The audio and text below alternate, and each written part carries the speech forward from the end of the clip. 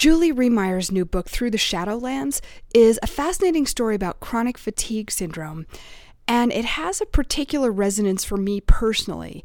I have a good friend who lived in my house some years ago who had chronic fatigue syndrome, and because of her illness, she lost pretty much everything that she held dear because of this disability. She was no longer able to work or ride horses or dance. She had to move away from home and family. And all of this she handled with a real grace and equanimity, and with a remarkably objective scientific attitude. It was really impressive, and it made me think a lot about how I might handle it if I had so much loss in my life. So when this book came out, I was really happy to see that it was by someone who was not only a science writer, but also a person who actually had the disease herself. What's hard about chronic fatigue syndrome, which you'll hear, is not only that it's a debilitating illness, but also how people respond to it. Doctors don't understand it. A lot of people in one's life don't think it's even real. And then there's another subgroup of people who think that they and only they have the cure, whether that's Eastern medicine or a special diet or their spiritual guru. And the reality is those things rarely, if ever, actually work. So this is a book that can give people a reality check about this illness. And it's a reminder that even while we've understood many diseases, we've eradicated smallpox, we have treatments and vaccines for illnesses that used to kill people, there are still other diseases that are not well understood and have as yet no really good treatments. So let's go now to our conversation with Julie Rehmeyer. I'd like now to welcome Julie Rehmeyer. She's a science writer and mathematician. She's author of the new book, Through the Shadowlands, a science writer's odyssey into an illness science doesn't understand. Welcome. Thank you. I'm delighted to be here. Great to have you. You will be reading, by the way, on June 1st at 6 o'clock at the Steve Elmore Gallery here in Santa Fe, and June 5th at Bookworks in Albuquerque. And we can talk about that a little bit more at the end of the show. But this is a fascinating book about an illness called chronic fatigue syndrome, also called myalgic encephalomyelitis. Well done pronouncing that. I'm impressed. I don't know, not sure exactly. Well, you explain what each piece of those words mean, but this is something that, you know, somebody like you might have written about as a science writer, a science journalist, but then you got the disease yourself. What was it like when you first started having symptoms? How did you come to realize that it was an illness and not just that you were like run down and stressed? Initially, I did think I was just run down and stressed. It was a hugely stressful time in my life. I was building my own house with my own hands. I was working full-time, which was really more than full-time, and my husband at the time was quite ill. So it was an over-the-top stressful time. So I thought, well, I'm tired. Of course I'm tired. Like, who wouldn't be tired dealing with all of this? But it was a level beyond that. You know, I remember, for example, walking down the hallway to the bathroom and trailing my hand along the wall because I was afraid I'd pass out. The other thing about it was... And you were young. I was young, yeah, I was in my late 20s. The other thing that, in retrospect, was probably the most alarming thing about the symptoms that I had at the time was that I couldn't exercise the way that I used to. And in particular, when I tried to exercise, it made me feel much worse. And in particular, the next day, I felt much worse. That's actually the hallmark symptom of chronic fatigue syndrome. Despite the name, fatigue is not really at the core of the illness. The problems with exercise are much more central and indicative that that's what's going on. And that really is a strange symptom because for most people and everybody's kind of common knowledge is that exercise makes you feel better. That's exactly right. That's exactly right. Now, this is an illness that is still very much in the process of being understood. The subtitle of your book says, An Illness Science Doesn't Understand. And you compare it to other illnesses like ulcers, which were thought originally to be caused by stress. Everybody's like, oh, the stress is going to give me an ulcer. And then it turned out to be a specific bacterium, and they could kill that bacterium, and now there's basically no more ulcers. And this chronic fatigue syndrome is an illness whose causes are still not well understood, not established. I mean, you can read the Wikipedia article, and it's sort of, you can read the Mayo Clinic article, and it's sort of confusing. And one of the things that drives patients crazy is that it's dismissed by many doctors as a psychosomatic or psychiatric illness. Tell us about your experience and the experience of other patients in this respect. Yeah, it's a huge, huge problem. The science is actually really clear that it's not psychosomatic. I mean, we actually really do know that at this point. That's not in doubt. But the word hasn't gotten out. So both regular folks and doctors commonly think it's just people being lazy and not pulling themselves together and, maybe not taking care of themselves. And if they just ate well and exercised and weren't such lazy complainers, they'd be fine. And so many people who have it, like you, are people who loved to take super long hikes and build their own house by hand. That is not the hallmarks of lazy people. Right. Yeah, the reality is so different from that. For many years, I was just kind of like something wasn't quite right with my body, but I wasn't convinced that I had any serious illness. And then in late 2006, I woke up one morning and I couldn't walk. Could barely stagger across the room. And so then I was like, okay, well, something's obviously really wrong here. And so I went to a neurologist because it seemed pretty clearly to be a neurological problem. It felt like a combination of my legs being incredibly heavy and like the nerve signals were getting lost on the way down. So I went to a neurologist, and he was the one who diagnosed me with chronic fatigue syndrome. But he had no tests, no treatments, no other doctors to send me to, nothing. And for him, it clearly meant, please get out of my office. I have nothing for you. Right. So then I went to various other doctors, including a neurologist who specialized in gait disorders, which seemed appropriate since clearly something was wrong with my gait since I could barely walk. Oh, gait, G-A-I-T. G-A-I-T, walking, yeah. Yes, exactly. And he, watched me stagger down his hallway and said it was not similar to anything he'd ever seen before. And he said, well, maybe it's conversion disorder. And conversion disorder is a nice term for it's all in your head. So it's a massive, massive problem. It's an especially severe problem in the UK, where even now patients sometimes get locked up in psych wards. In Europe as well, there's a tragic story of a young woman who was literally taken by the police from her parents' home. She was, I think, in her 30s at that point, so not a child, and locked in a psych ward for years. Yeah. And kept from her parents. Her parents couldn't communicate with her for months at a time. She was only released very recently and got very much worse during the time that she was locked up. So it's like a scary, scary problem. It's not just a nuisance that people don't understand. It really puts patients at risk. And on some level, it blames the patients and it blames their families. I mean, if somebody is being taken by the police from their families and locked up, what does that say? Yeah, and it comes from this theory that the problem is just that people have gotten convinced that they're sick. So the parents are convinced the kid is sick, and that's what's keeping them sick. Do you think that being a science writer and a mathematician helped you navigate this disease once you realized that you were really sick? Very much so, on a lot of different levels. One thing was that it just gave me the confidence to deal with all the difficulties of it and to trust my own process of understanding the situation, to doubt myself less. But of course, it also applied in a lot more direct ways. I spent a lot of time digging through the scientific literature, trying to understand what was going on. I could talk to doctors and scientists and not get hoodwinked by the things they said. Right.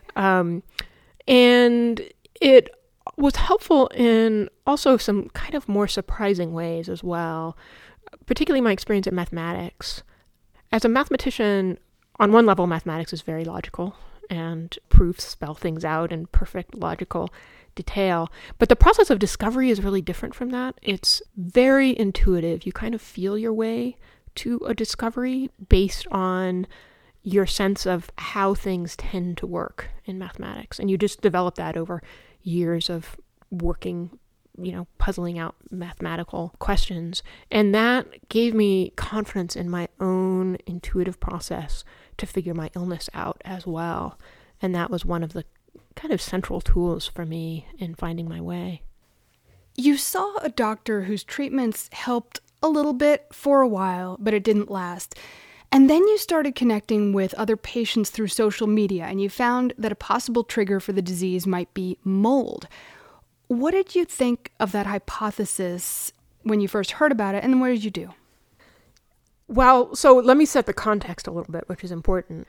In late 2010, I was in a pretty good period with my health. It varied a lot from day to day, week to week, month to month, and this was a good time. And so good that I could even do, mellow hikes, like 3-mile hikes, which was great. And then I was on one such hike, and I was a mile from home, and I thought, I'm a little tired. And I had learned that the central tool for managing my illness was to stop as soon as I thought that. And that if I kept going for even 2 minutes beyond that I would pay the next day. But of course, I was a mile deep in the wilderness and stopping wasn't really an option. So I rested for a while and then I walked some more and made my way out.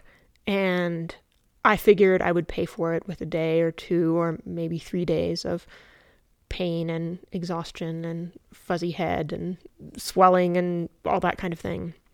But in fact, it turned out to be a year. And so I spent a year bedbound about half the time, barely able to work, and without any real prospects for getting better. As you say, I went to see top ME/CFS specialists, and they were wonderful, and they had some treatments that helped a bit, but didn't ultimately do all that much. At that point, I was living alone. I was often so bad off, I couldn't even turn over in bed. I couldn't really take care of myself in that state.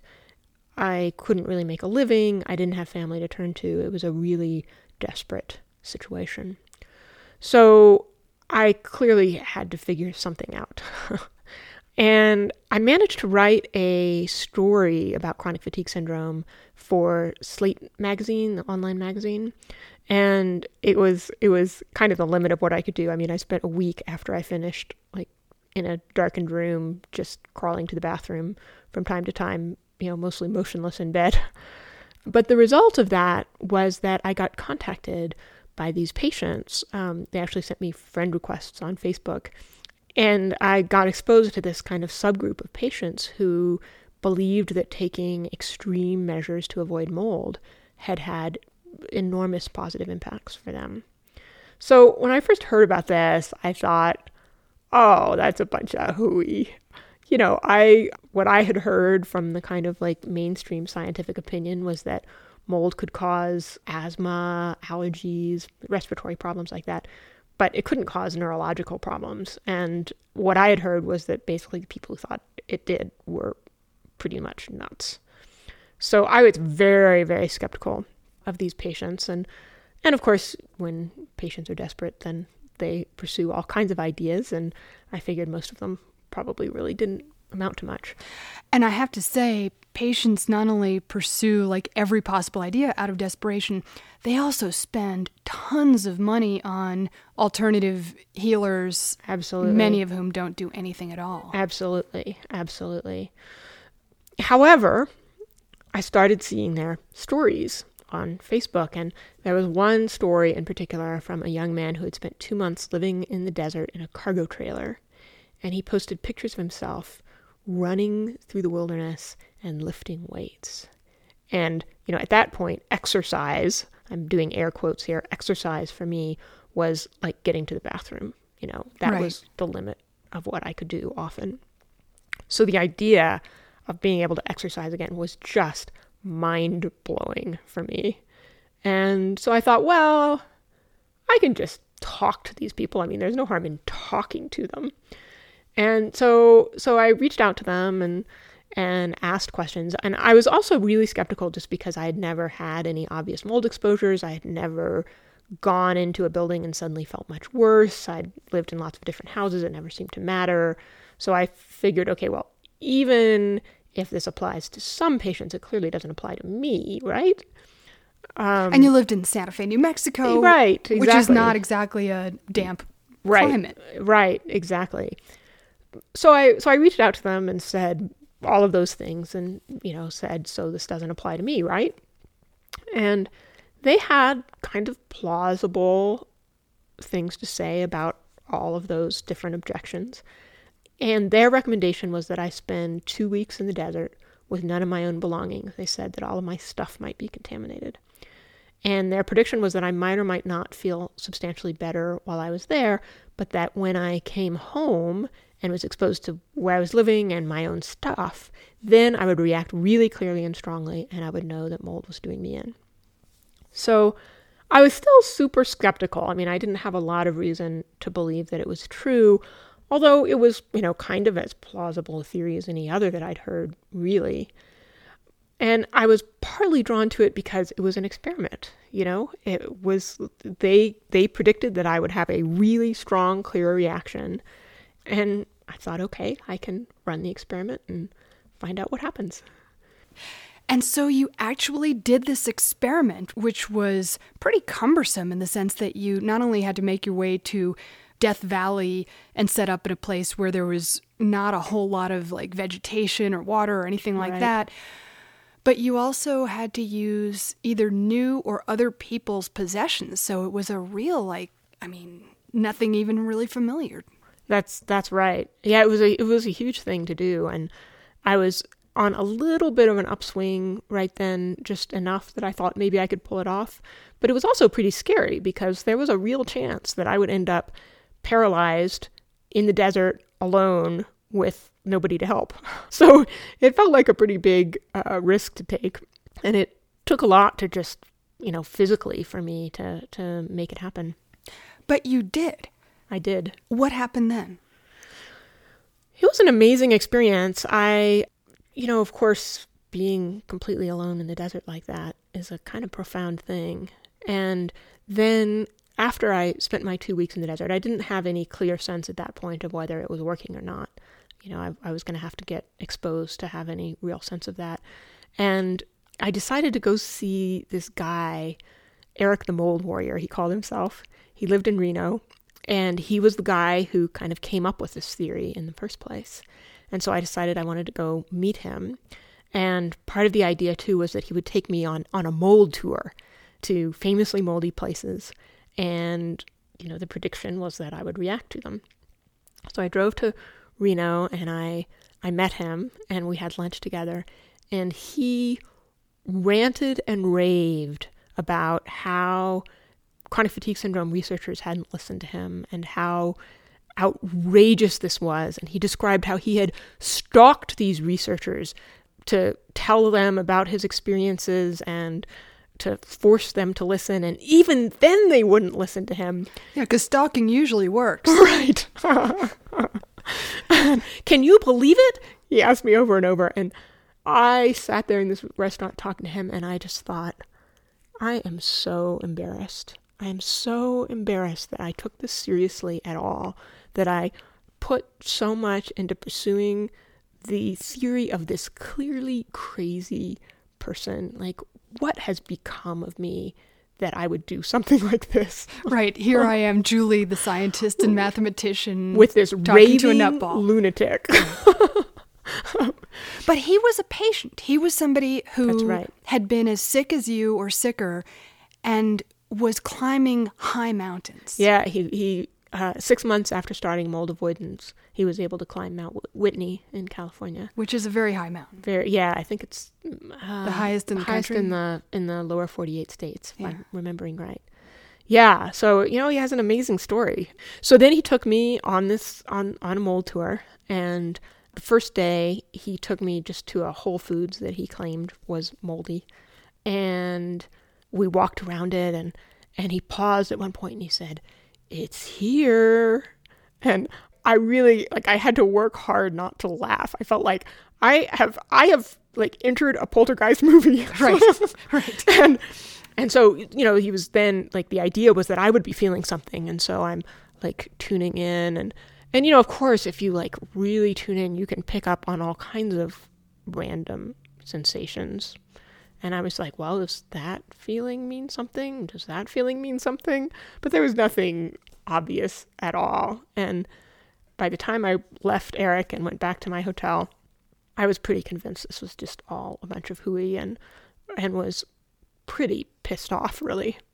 Then I went to bed, and I woke up in the middle of the night, and I couldn't walk, which hadn't happened in a month or more. And I had this sensation that I can only describe as poisoned. Like, I just felt awful. I had been told that taking a shower would make a huge difference, which was fairly bizarre because taking showers had never helped me in the past. But I went and I took a shower, and I was able to walk afterward and felt much, much better. And the idea is that you wash off the mold? Right. Yeah.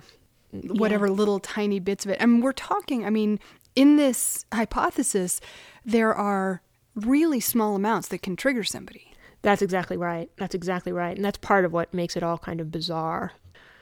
The idea is that once you've gotten a big exposure and your body has gotten sensitized to it, then you can react to unbelievably small quantities, kind of like a peanut allergy. Exactly. This doesn't operate solely through allergic pathways. It's a kind of different thing. Well, that's actually something I wanted to ask you about. It's the difference between allergy, which this mold reaction is not. It's something different. It's exposure to toxicity. What's the difference between those two things? Right. So, first of all, I should say we don't really understand it very well because there's been very little research on it. So, exactly how this works is not entirely clear. But what is clear is traditional allergy operates through particular pathways where histamines are released in the blood. And at least for many people who are sensitive to mold, that's not what's going on. They don't have super high levels of histamines running around. Though for some people, it's what's called a mast cell issue, and that does involve histamines, although it again works somewhat differently from traditional allergies. But the thought about how this is working is that the mold has actually basically poisoned your immune system and has directly done something bad to your body. So it's not a kind of immune overreaction the way that an allergy is. It's operating in some different way. But again, we need to do a whole lot more scientific research to really understand what's happening with that. The long and short of it is that you got better. That's right. And that eliminating mold from your life entirely, as much as humanly possible, was what made the difference. So you basically kind of lent a lot of evidence toward this ranting man's hypothesis. That's exactly right. Yeah, it was such a shock for me. So I had this experience in Reno where I did react. And then I came home and I reacted really strongly to where I was living, just as had been predicted. And so I stayed out of where I was living. I stayed away from my stuff.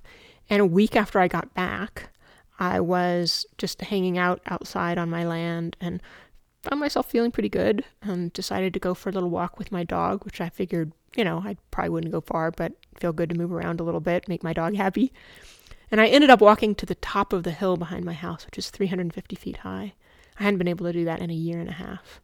And I was absolutely blown away. I was crying. I took a photograph from the top of the hill of the whole Rio Grande Valley, this incredible view from up there, and emailed it to all my friends with the subject line, "Oh my God." Because that was the first indication that this whole thing was actually going to make me better.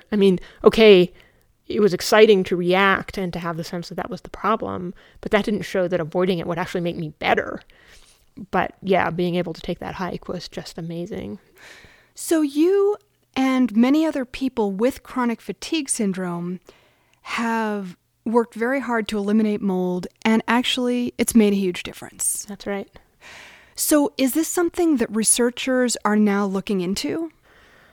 Only a tiny, tiny bit. There are some glimmers at this point of change, of some people getting interested in understanding it. In particular, Nancy Klimas, who's one of the specialists that I went to see, has started studying it. And that's actually was really gratifying because she said explicitly that it was, in part at least, in response to my improvement and my writing about my improvement that triggered her to do that.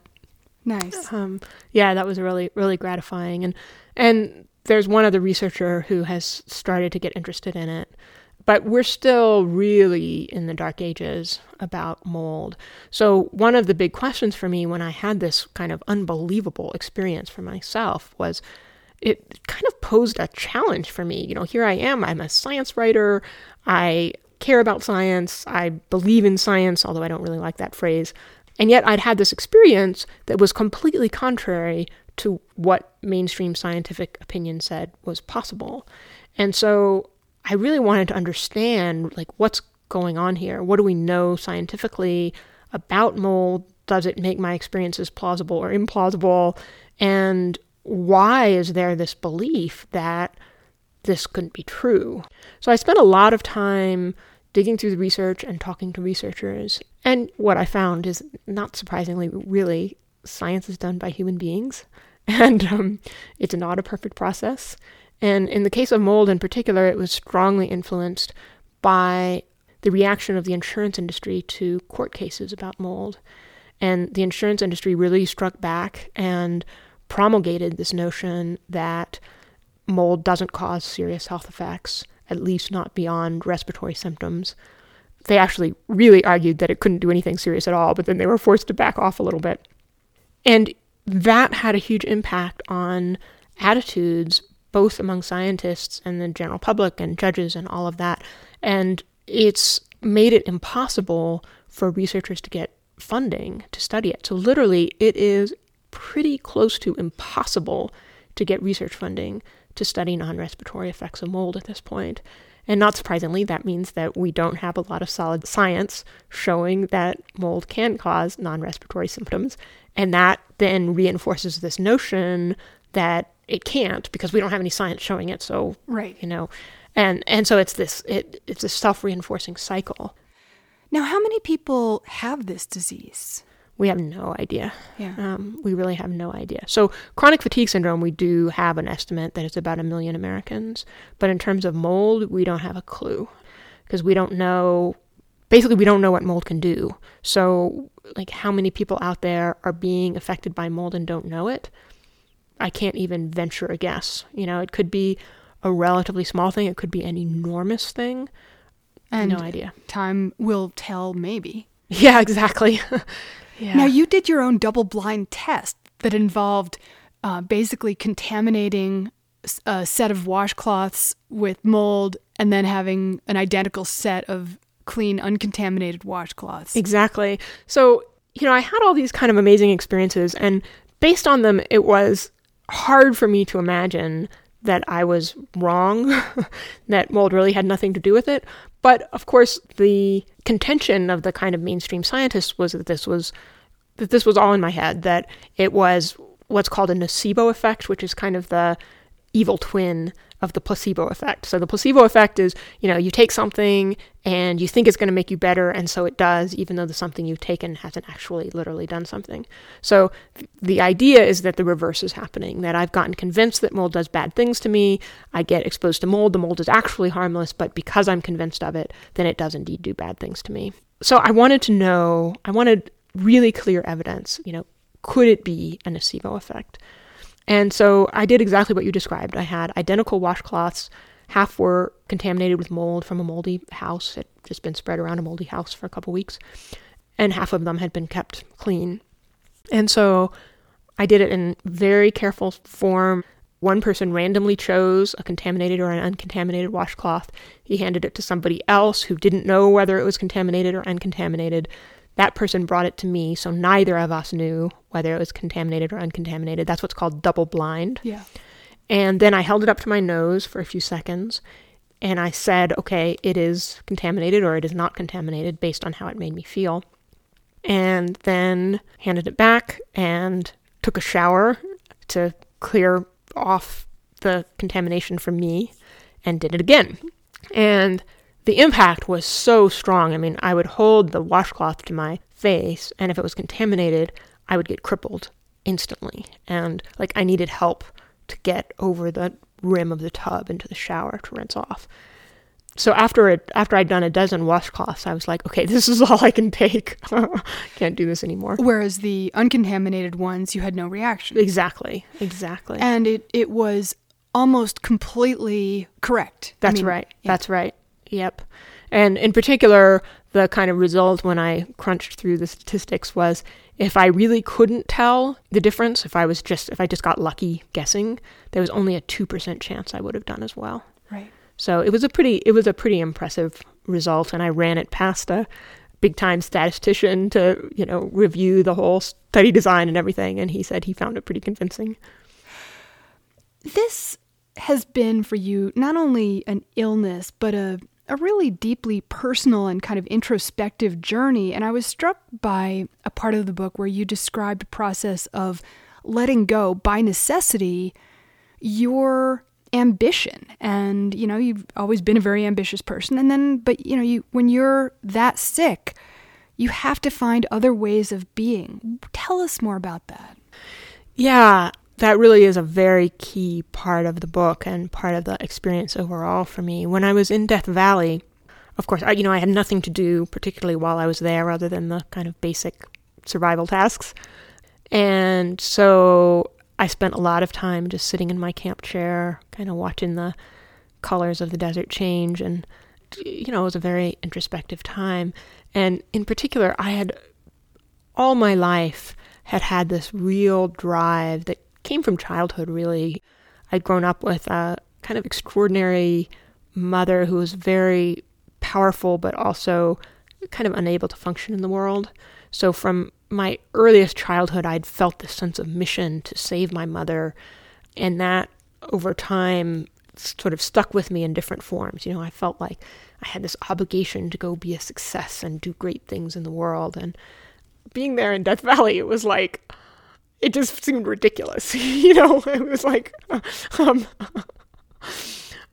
was so sick and there alone in the desert. It was just like, okay, this is too much. Like, I can't do this. I give up. I quit. I'm done.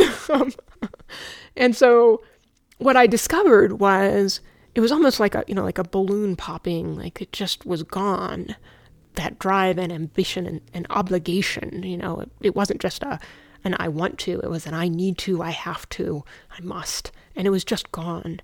And then I discovered this incredible kind of spaciousness to my life. Like, I didn't have to do anything, just making my food and, occasionally sweeping out the sand out of my tent. Like, that was success enough. That was all I needed to do, like just breathing. That was the only thing I had to do. And then life took on such a different character for me. It became this huge gift. And there was a sense of kind of spaciousness and possibility that had never existed before in the context of all of that drive and need and requirement. There were suddenly basically no requirements. And has that feeling lasted as you've recovered and continued to recover? Yeah, very much so. Very much so. So before I went to Death Valley, I had this strange feeling that I was going to the desert to die. And it's not that I expected to literally be dead. I didn't think that I was going to be carried out in a coffin or something like that. Well, it was called Death Valley. Right, I know. It was so, I had to laugh at that. It felt so appropriate. It was like the universe had a little laugh. But I just had this sense like life as I had lived it was over. Like I just couldn't do it anymore. I couldn't keep up with all those responsibilities and obligations being that sick. And so afterward, I've had this feeling like I really did die in the desert. Like all of that, like the way I had structured my life, it was just gone afterward. There are times when I will fall back into the mode of like, I have to, how am I going to make all this work? I've got to figure it out. And then there will be this moment when I think, like, I died out there in the desert. Like, all of that is over. It's not that I think I'm immune from suffering, not at all. But it's more like, it's okay. Like, if I suffer, I suffer. And it's not a failing. It's not that if I'm suffering, then I'm not doing what I'm supposed to be doing, or, it's just an experience to be had. So that has very much stuck with me, and it's been one of the enormous gifts of this whole experience for me. I mean, it's not that I would wish chronic fatigue syndrome on anyone, but life has life has a lot of suffering to offer all of us. It's just part of being alive. As the Buddhists tell us. That's right. That's right. And this particular form of suffering brought me some really major gifts. So where are you now in terms of your health? So when I'm able to avoid mold successfully, then I'm pretty darn good. I'm close to 100%. Avoiding mold is a challenge, and sometimes I'm able to do it really well, and other times I'm not. But overall, I have a level of control that's completely different than before I started mold avoidance. You know, at this point, when I'm not doing well, I can figure out what's gone wrong and figure out something to do about it. So my sense at this point isn't like, I'm all well, it's over. But it's also, I don't feel victimized by my illness anymore. And it feels like just kind of part of what I deal with in being alive, in the same way that we all have various challenges in being alive. What is your hope for the book? Well, you know, it's this kind of extraordinary moment right now, just before the book comes out, and I'm starting to see it doing its work in the world, but I don't yet know where it's going to go. It's a kind of amazing time. I have pretty high hopes for the book, and we'll see what happens. There are kind of a variety of levels of work that I hope the book does. Certainly, I hope that it'll be really helpful to patients, both patients with chronic fatigue syndrome and really people dealing with any kind of health challenge, in terms of not just the specific strategies that ended up working for me, but kind of the overall approach that I took to my illness and my process of figuring it out, which I hope will be helpful to people regardless of whether the particular answers I found are relevant to them. I also hope it'll have a big impact on the kind of public understanding of chronic fatigue syndrome and mold illness and kind of these poorly understood illnesses overall. You know, I hope it'll sort of open some space in people's minds to think about it in different ways. I hope it'll have an impact on the research about chronic fatigue syndrome and mold illness. You know, I'm Nancy Klimas starting to research mold has been a really exciting thing, and there's been some other interest, and I'm hoping more will come from that.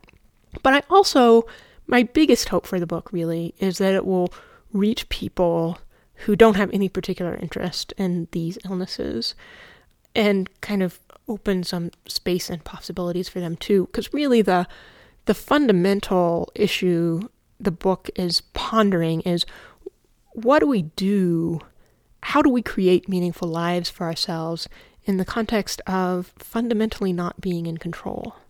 And I think the strategy that most of us pursue most of the time is that we just don't think about it. You know, we construct our lives for ourselves where we're kind of in control most of the time, and we can just sort of put it out of our minds that that's an illusion. And that's not a bad strategy. It works pretty well most of the time. And then there are those times when it doesn't, you know, when things go wrong and we're forced to confront, oh my gosh, I am truly not in control here. And I can live my life as smartly and well and everything as I possibly can, and things can still go horribly, horribly wrong. And like, how do you live with that? Obviously, I face that in the particular context of chronic fatigue syndrome, but really it's something that most of us at some point in our lives have to deal with. And I was able to find for myself some approaches that really worked for me. So my biggest hope for the book is that people will sit down and read it, that they will be pulled into the story, that they'll read it just because it's compelling and fun and engrossing, and that they'll come out of it with a sense of a kind of ease, a kind of a perspective that allows them to be a little less afraid of that fundamental lack of control that we all deal with. And as a result, to have a little more kind of room to work in the world, you know, to have less constriction from that fear and more possibility in their lives. Julie Rehmeyer is author of the new book, Through the Shadowlands, a science writer's odyssey into an illness that science doesn't understand. Thank you so much for being with us. My pleasure. And by the way, Julie will be doing a reading on June 1st at 6 o'clock at Steve Elmore Gallery on Paseo de Peralta in Santa Fe, and on June 5th at Bookworks in Albuquerque, also at 6 o'clock, and anybody can come and listen and ask questions. And Absolutely. I think they're going to be really fun events. I'm planning to both read from the book and show some pictures and that kind of thing. I think there'll be a lot of fun, so I do hope people will come. Excellent. You've been listening to the Radio Cafe Science Edition. I'm your host, Mary Charlotte. To find out more about Julie, you can go to her site, julieraymeyer.com, and I will link to that at scienceradiocafe.org. Her last name is spelled Rehmeyer.